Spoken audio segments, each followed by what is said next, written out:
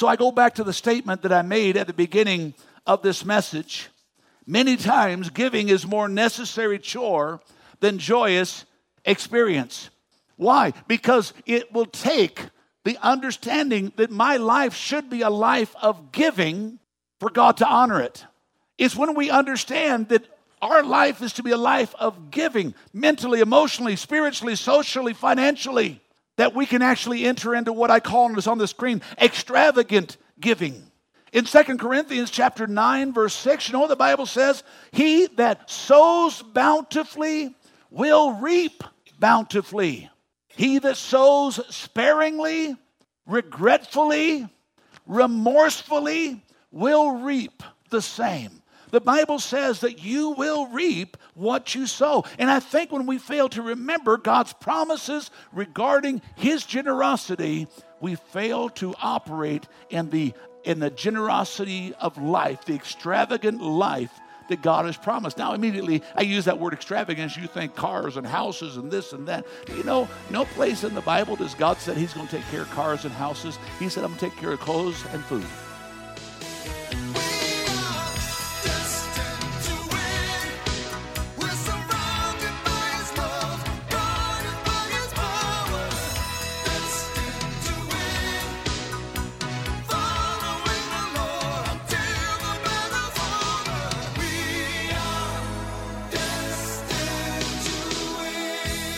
Welcome to the Destined to Win podcast with pastor and teacher Tim Masters. Pastor Tim is the senior pastor of Victorious Life Christian Center in Flagstaff, Arizona. I'm Joe Harding, inviting you to join us for worship services Sunday mornings at 10 at 2615 East 7th Avenue across from Cal Ranch. For more information on the ministries of Victorious Life Christian Center or to make a donation, visit us online at vlccaz.org. That's vlccaz.org. Now, with today's message, here's Pastor Tim Masters.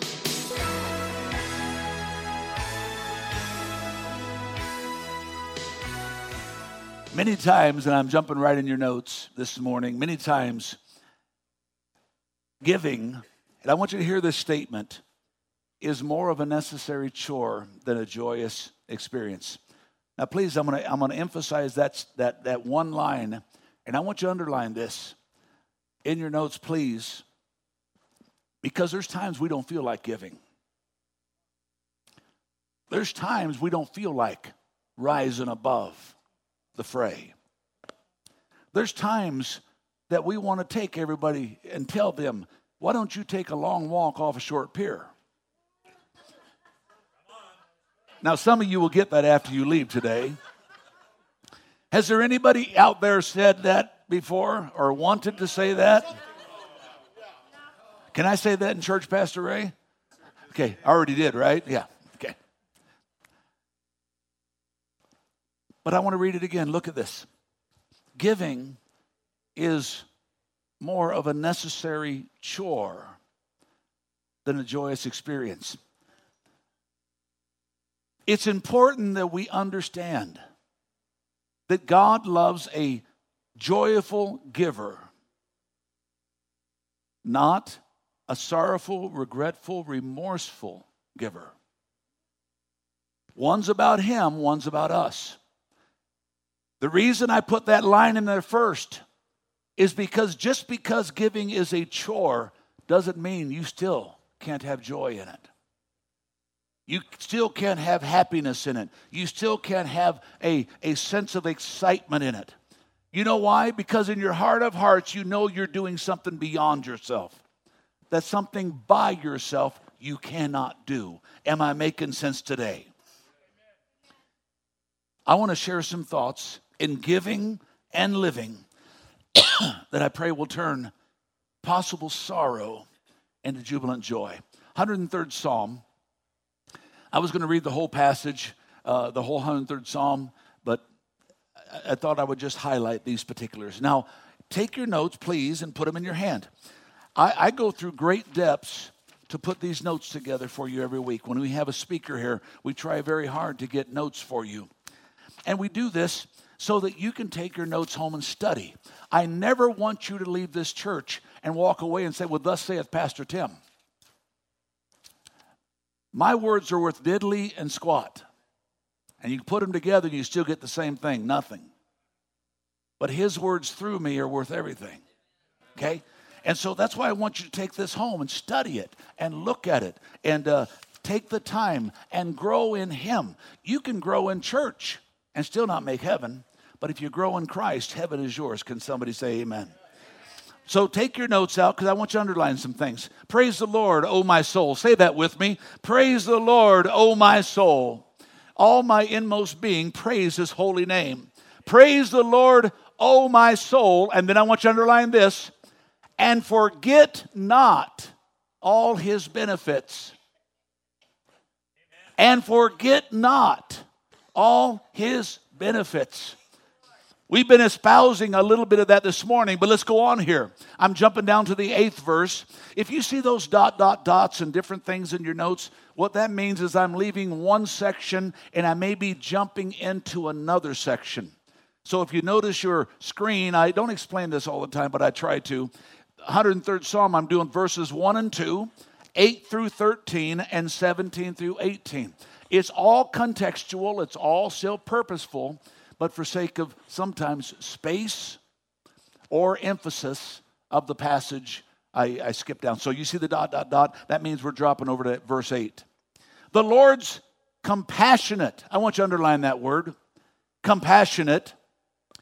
And the underlined of next word, gracious. I want you to underline these two next. This next word with two underlines. Slow to anger. We had a few folks that got that. Oh, you know, some of y'all think like Jim Carrey did in that movie, Bruce Almighty, that God's an angry man with a magnifying glass waiting to, crispy critter people. No, God's not interested. He loves us. He loves us. So I want you to underline the next one in 3 lines. Say, Pastor, come on. Folks, we need to understand this.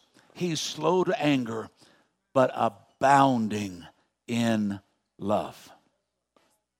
He'll not always accuse, nor will he harbor his anger forever. He is angry at sin. That's why Jesus came to die, to pay a price that we couldn't pay, to do a work that we couldn't do, to raise again, because the Bible says the soul that sins will die. Jesus didn't sin. So because he died innocently, he was resurrected. Can somebody say, for eternity?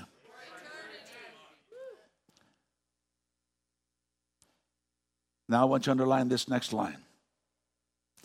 He does not treat us as our sins deserve or repay us according to our sins. And then this is the place where I just start getting all lost.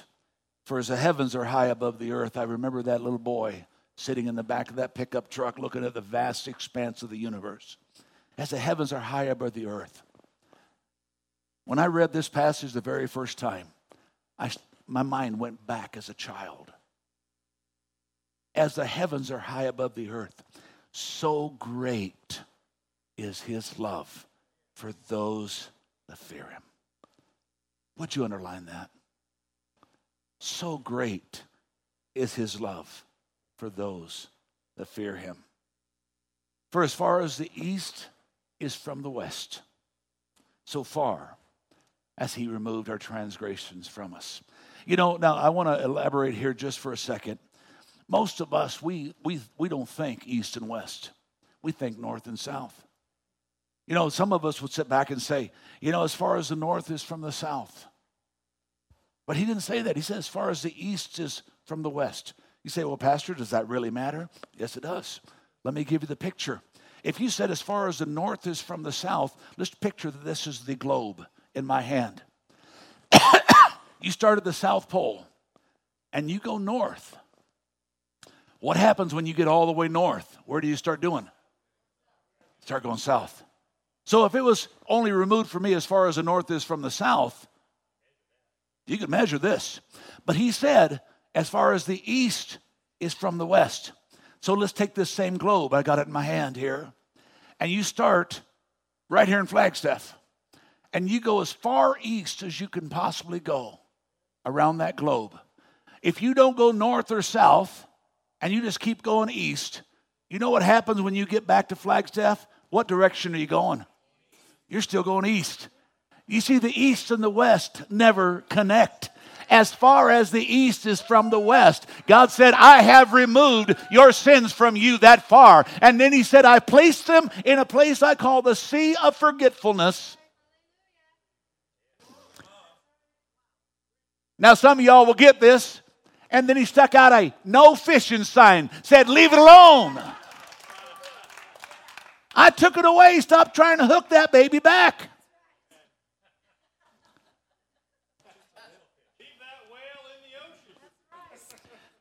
As a father has compassion on his children, so the Lord has compassion on those that fear him. Now we're going to drop down to verse 17. But from everlasting to everlasting, the Lord's love will be with those that fear him. Now, let me explain that word fear. If you're not a Christian today, you have reason to fear God. The Bible tells us in the book of Hebrews, it's a fearful thing to fall into the hands of a living God. In the book of Timothy, he says to work out your own salvation with fear and trembling. If you're a child of God, though the fear means the same thing, it literally is talking about your adoration, your awe, and your reverence. Let me put it in a simplistic word, respect, which is a problem that we have in today's church. We have neutered this gospel so much. We have watered it down so much. We have adjusted it so much, therefore not to offend people. Because, folks, can I just be blatant? I know y'all already know I'm going to be, but I just thought I'd ask permission first. I would rather be biblically correct than politically correct. Can somebody say amen? The blatancy of it is there's too many people, they've changed the gospel just enough not to offend people. Why? To offend people means I can't keep them in the chairs. And if I can't keep them in the chairs, I can't keep their money in the pocketbook of the church. I placed a thing on Facebook that I saw that, this guy was preaching. I'm saying I could have preached that. But I thought because it was somebody else preaching, they wouldn't point their fingers. See, there goes Preacher Tim again. So this guy was talking about it, how that we have changed the gospel for the sake of keeping people from being offended. This is why we won't challenge people in sin, because we're afraid they're going to hurt their feelings. Folks, I would rather offend them into heaven than pacify them into hell. Hurt them for a moment than to pay for that sin for eternity. What do you think the difference should be?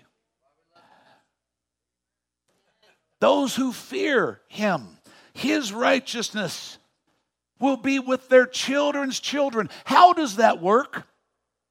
Because they see him in you, and because they see him in you, he can get through to them.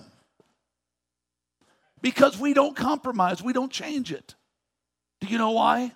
Because we know that giving starts with us. And sometimes we have to do things that we don't want to do at the time. For God's joy to work through me. Can somebody say amen? And those who keep his covenant, remember to obey his precepts. So quickly this morning, reflect on God's gifts to you. I am just this morning as I was praying and I was thinking about this service, I was thinking, God, I'm not doing a full-on, I'm sorry, this is sitting here, so I have to move it. It's one of those things that will kind of bother me. It's red bird, white bird, yellow bird, black cord. Yeah, some of you can say amen because you would have done that too. Matter of fact, I can't believe one of you didn't run up here and just took care of it. Reflect on God's gift to you. As I thought about all of these men and women over the centuries that have given so much,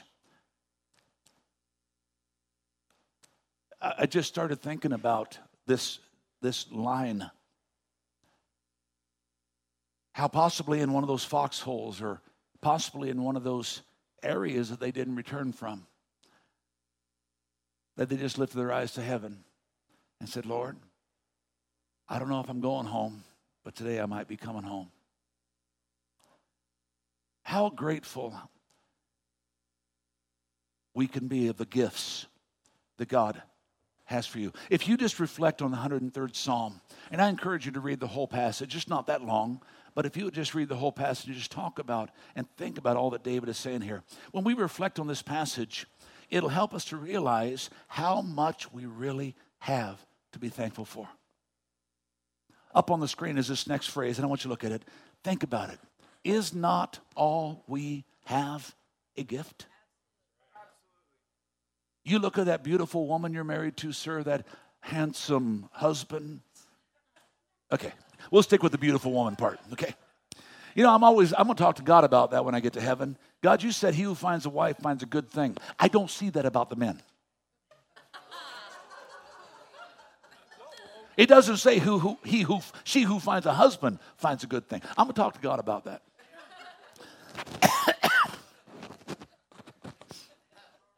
Is not all we have a gift? Think about it. Our eyesight. Now, maybe you have poor eyesight. Maybe you have no eyesight. I still am always moved by Helen Keller's statement. What is worse, to be born blind or to have sight and not be able to see?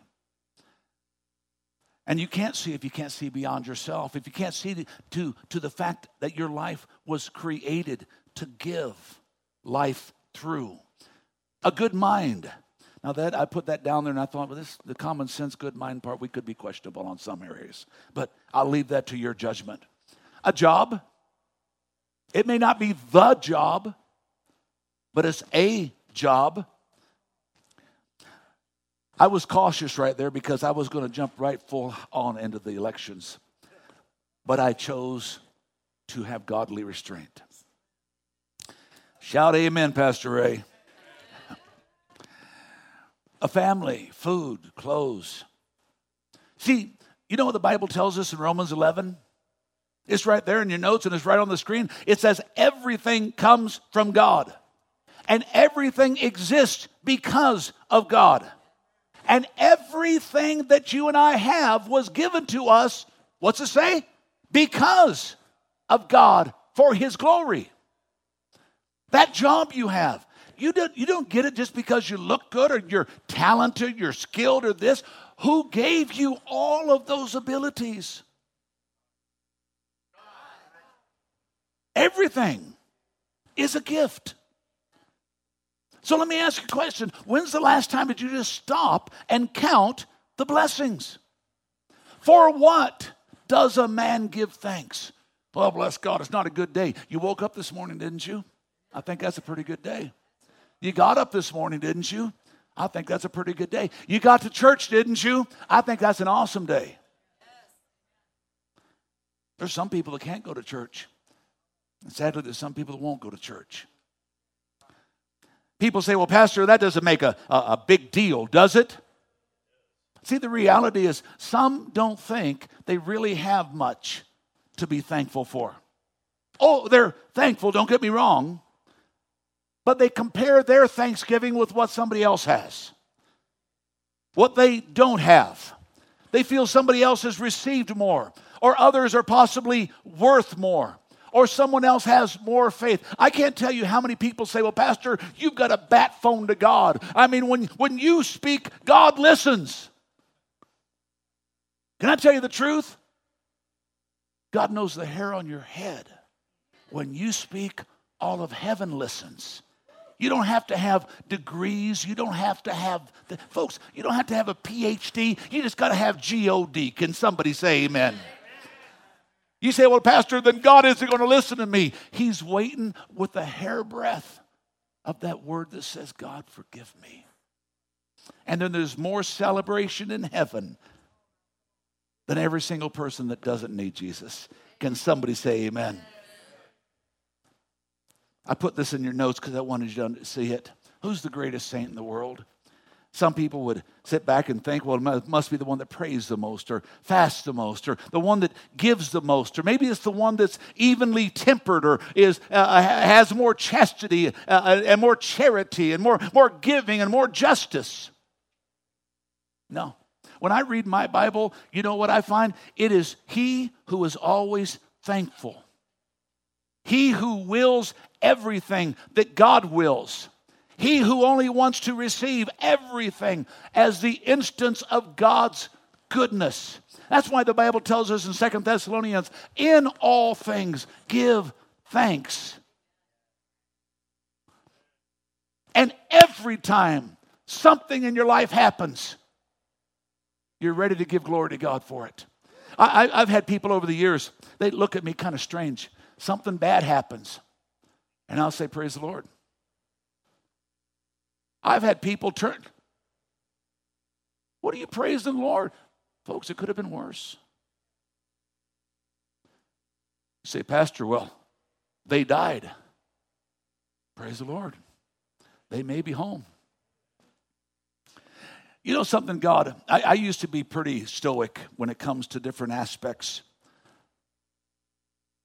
Making a decision when somebody died if they went to heaven or hell. And God said, show me chapter and verse that tells that that's your call. Do you have one? Now, I know the root by the fruit. But you know what God said? He said, remember that breath that I breathed in them? How do you know on that last moment, that very last breath was, God, forgive me.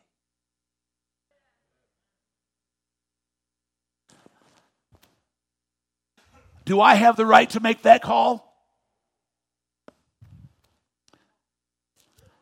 To give thanks. For what does a man have to give thanks? There was a woman that was once talking to a friend of hers, and they didn't understand why. Why do you pray over every meal? And this woman who had this guest at dinner that night, she said, we say grace at dinner to remind each and every one of us that there's something bigger than our egos.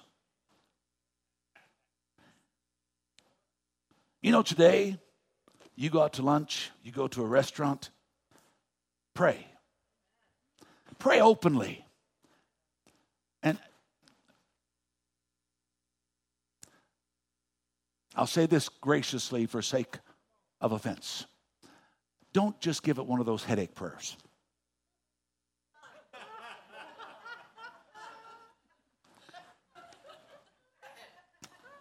Open your mouth and pray. Now, folks, let me help you understand something. If you're not accustomed to that, you don't want to go to a restaurant with me. Because when I pray in a restaurant, half the restaurant knows I'm praying. I've had people get upset at that. Said, that's fine, you need your food covered too. Yeah, but we're on the other side of the restaurant. So? For what does a man give thanks? I am grateful. I remember one time as a young Christian, I was in a restaurant and I had this radio disc jockey I was having lunch with, and I was witnessing to him, sharing the gospel of Jesus with him. And I can't remember, his name was Doug Wood. Well, that was his radio name. And I can't remember if I led him to the Lord or not. Chances are I probably did, only because I usually didn't set out for it to not work. And so I always got him as best I could to the Lord. But I was there, and all of a sudden, it was time to pray, and I told Doug, let's pray, and I prayed, and we were having lunch, and all of a sudden, from across the restaurant, this woman and her daughter, they had to come around tables. They had to find their way through the maze of that restaurant, and came to that table that I was sitting at, and said, what is it about you? I mean, we heard you pray, and our attention was automatically taken over to that place in the room. You know why? Because they heard the prayer. You know how people know you're praying? Yeah. And so they heard me and they came. What is it about you? It's just like there's a glow coming from this area. Now, I was a young Christian, and you would think, well, Pastor, you always had something to say. And they asked me, what is it about you? And I said, I don't know. I say that now. Somebody walks up to me and they say hi, and I say usually.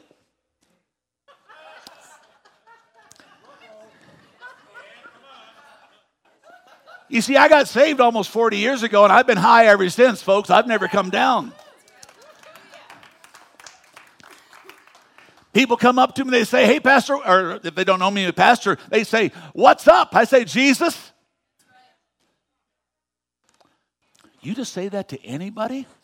Walk with me for a while and you find out. See, folks, I know what I have to give thanks for. And I want the entire world to know. Can somebody say amen? In your notes, prayer for the right reason. You know what happens? And the reason I am so readily able to do this and so purposely centered on doing this, because prayer for the right reason frees us from our self-centered preoccupation, enabling us to reflect on all that God has done. Knowing that even if it's not happening right now, it's going to be happening later. Can somebody say amen? You see, most people pray out of need. But if you and I would begin to learn to pray more out of gratitude, we would see more of those needs taken care of. You know, I cannot find, and I've done a search. I went from Genesis to Revelation, and I can't find a single place where prayer was extended, the thanksgiving wasn't expected.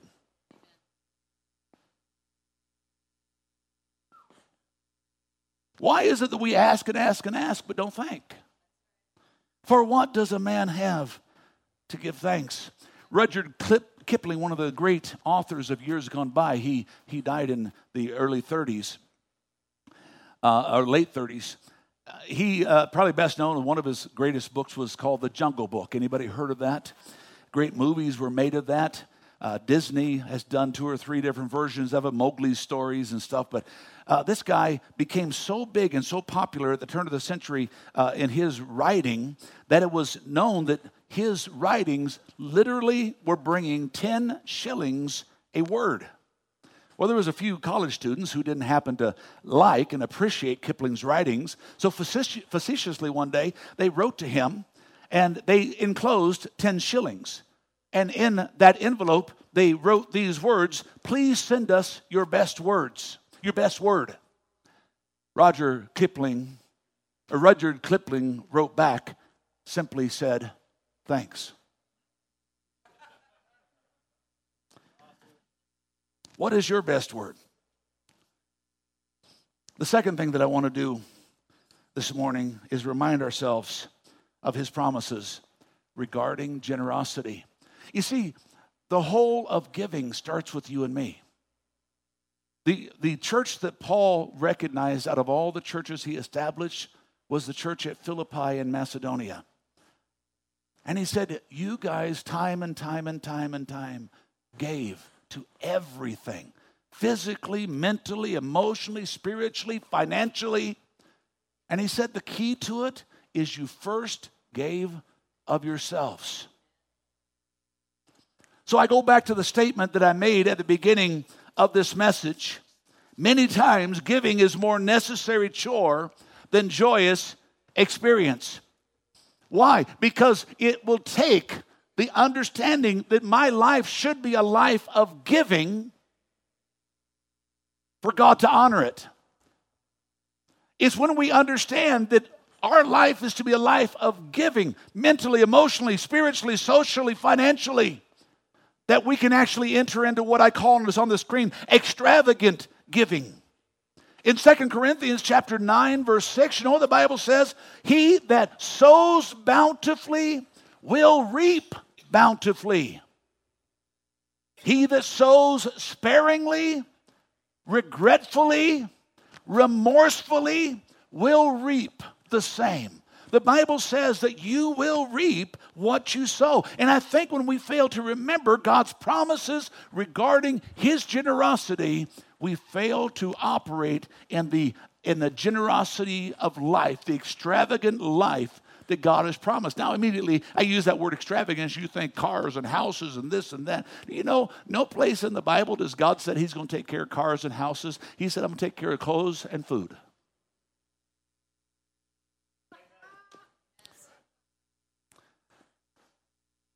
If your belly's full and you got a shirt on your back, but we think if we don't have designer shoes, designer suit, designer tie, let me help you.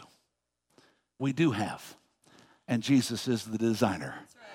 It was woven from a piece of cotton in a field, or a tree that produced rubber, or some other kind of organic thing that God created. Oh yeah, we have a lot of synthetic stuff now. But the reality, anybody here got a shirt on your back? You got a lot to be thankful for. You got food in your belly? Some of us more than others. We got a lot to be thankful for. But now let me, if I may, just real quick. One of the biggest problems that we have in the church today is we have forgot that generosity. The vast majority of Sunday morning Christians, they claim they know the Master's cure for life and living, yet return not to thank him by their participation, their prayer, their testimony, and yes, their support of his church. In fact, the whole Christian life is supposed to be one great big thank you. The living expression of our gratitude to God for his goodness. But sadly, too many in today's world especially take the grace and goodness of God for granted. And whatever we take for granted, we'll never take serious. As I said earlier, God is the reason that we have what we have. Yet, God will never be able to do for us, in us, and through us what we don't allow him to do. And is all the catalyst of it, the fulcrum of that scale, is how much you give. Of yourself first, and then everything else follows. Now let me just deal with the elephant in the room. Preacher, you're talking about money. That's part of what I'm talking about. But you know why you don't give your money? Because you really haven't given yourself.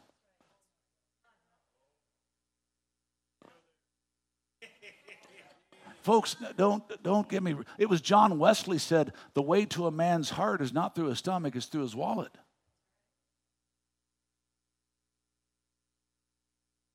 For where your treasure is, there will your... See, you know the scripture. You know what God's word says. All of us do. 2 Corinthians chapter 8. Here is the problem. To excel in anything, and I want you to write verse 7 on your notes, because I was going to go 7 through 14, but I just did 10 through 14. But you know what verse 7 says? Paul's talking to the church at Corinth, and he said, you excel in all kinds of stuff, but I want you to learn like the church in Philippi. This is who he's talking about. He said, I want you to learn to excel in the grace of giving. And here is my judgment about what is best for you in this matter. He said, last year, we took an offering. Last year, you were the first ones not only willing to give, but you also desired to do it. And then he said to the church, he said, guys, it's time to finish what you started. It's not just eager willingness to do it. It is the walk-through, the follow-through, the completion of it. I know people that said, Pastor, open the doors, I'll be there. I'm still waiting. Doors have been open for a long time. Pastor, you need it, we'll give it. Still waiting. Pastor, how much do you need? We'll write it. Now, don't get me wrong. I'm not trying to put a finger down, but I'm asking the question, what do we give thanks for? Everything about us is about thanksgiving.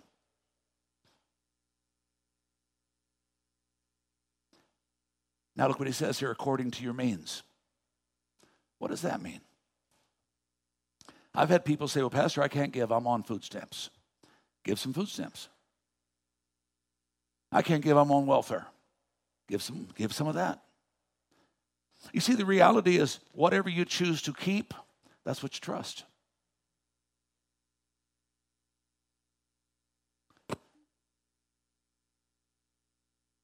People say, well, you know, the Old Testament talked about tithing. No, the New Testament's full of it. It's full of tithing. But let me share this. If you don't like the Old Testament way of the 10%, you know what they did in the book of Acts? They sold everything and gave it to the church.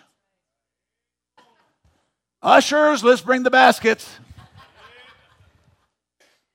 You see, when we start dissecting this and figuring it all out, folks, understand, you can't do away with the direction of God's word. But I can promise you one thing, you'll never outgive God. Look what it says here, and I'm looking at verse verse 12, I believe it is.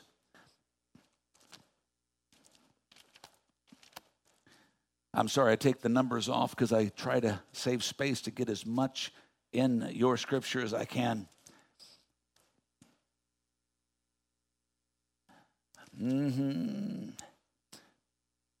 That's fine. It's in your notes. If the willingness is there, the gift is acceptable according to what you have, not according to what you don't have. You see, a lot of people, when I give of finances, for say, I give, well, I can't give $15 because I got to go to lunch. I better give $1. My goodness, the salary just went up, and they're going to charge more at lunch. Okay, Pastor, can I take an offering from the church?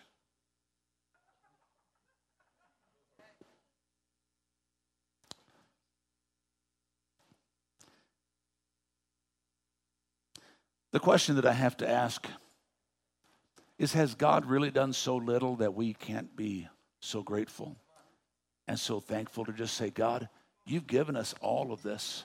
Why can't we tithe? Why can't we give? Why can't we do what your word tells us to do? Sherlock Holmes, he was quite the astute man, and he would study all kinds of things. Well, he was studying a rose one day. A flower. He was in a hospital room, and he was noticing this flower.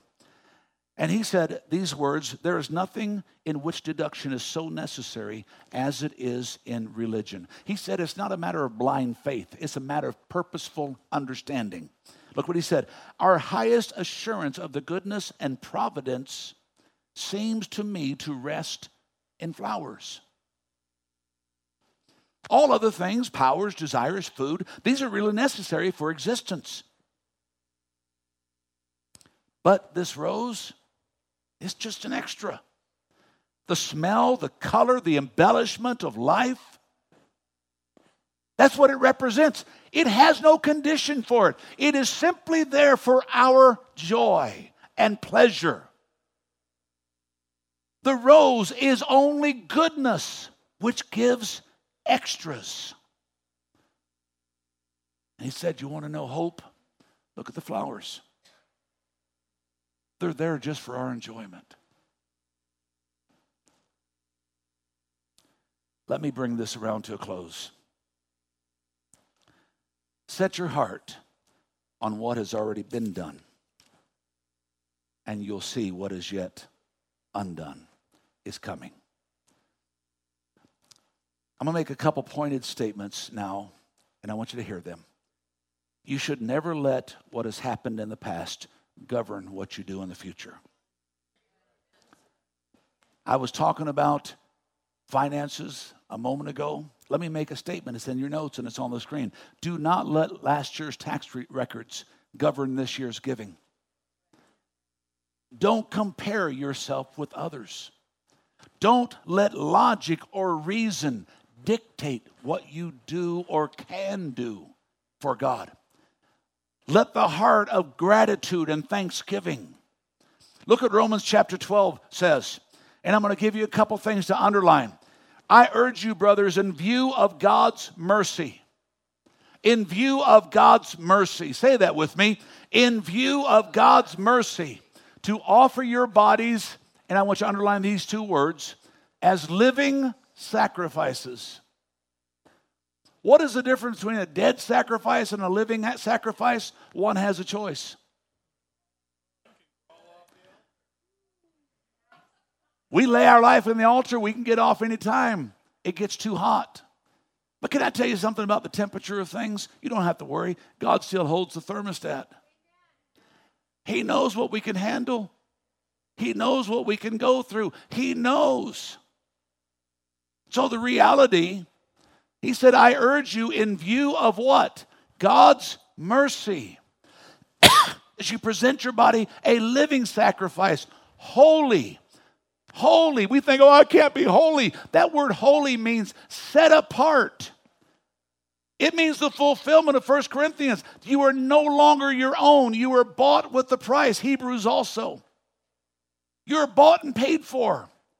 Holy, that's what that means. Pleasing to God. What is pleasing to God? That He don't have to knock on your door every day just to get you to do something. You willingly say, God, I'm giving it all. For this is your spiritual act. I looked up that phrase, spiritual act. Another translation will say reasonable form. What it literally means when you go into the Greek, into the original translation, it literally means your true and proper form of worship. True and proper form of worship. You see, when we do what we should do, simply because we should do it, just because it's right, not for any other reason. Remember that statement that I made before? The reality, sometimes giving is a more necessary chore than a joyous experience, not because you feel like it. You know what it does? It brings the greatest joy to the Father's heart. Why? Because He knows you have set yourself apart, holy, sanctified, consecrated, and say, God, I don't care if I like it or not, I'm going to give to you. That's what our young men and women did. Oh, they may not have recognized the Lord. They may not have been saved. But you know what God wrote on their hearts? Eternity. You know what God wrote inside of them? That desire to do what is right because it is right. I've told people for years when they say, oh, Pastor, how do I make a right decision? You just make it. Well, how do I know it? You know it because God wrote it. It's already in you. You know what to do before you ever do wrong. We know the right we should. I had 2 people agree with me.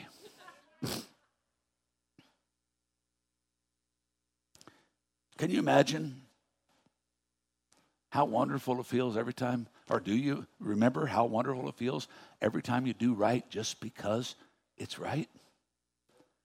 I'm sure there's some folks that were thinking that maybe God was wringing His hands when Jesus stepped out of heaven because they knew the plan. The Father told the Son, this is what you're going to have to do. And the Son said, Dad, I'm in it. I'm there. I'm all in.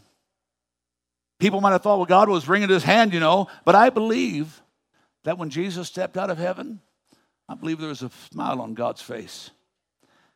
You know why? Because it was the right thing to do for His creation. I can just picture the resurrection. The angels.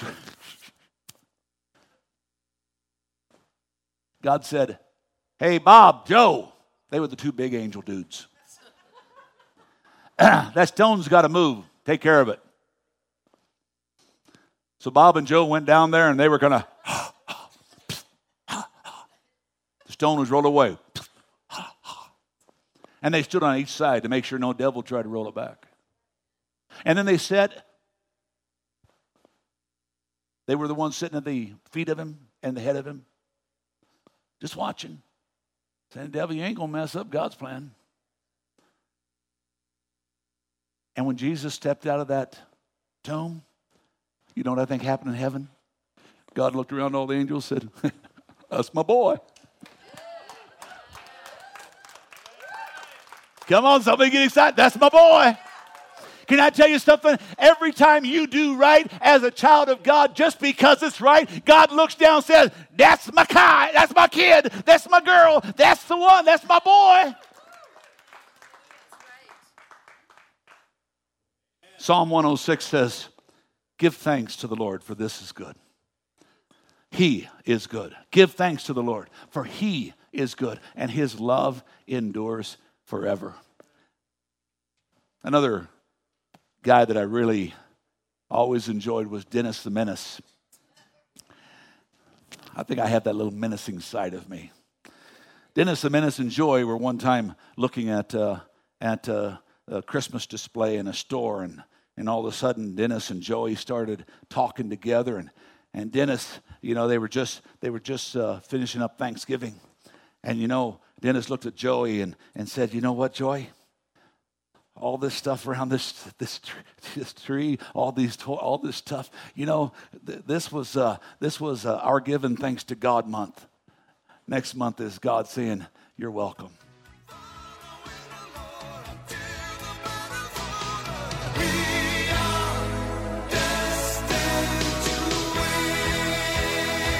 Pastor Tim Masters with this week's message on the Destined to Win podcast. Destined to Win is made possible with the prayerful and financial support of those destined to win. To donate online, visit vlccaz.org. That's vlccaz.org. Destined to Win is a production of Victorious Life Christian Center, with services Sunday mornings at 10 and Wednesday evenings at 6:30.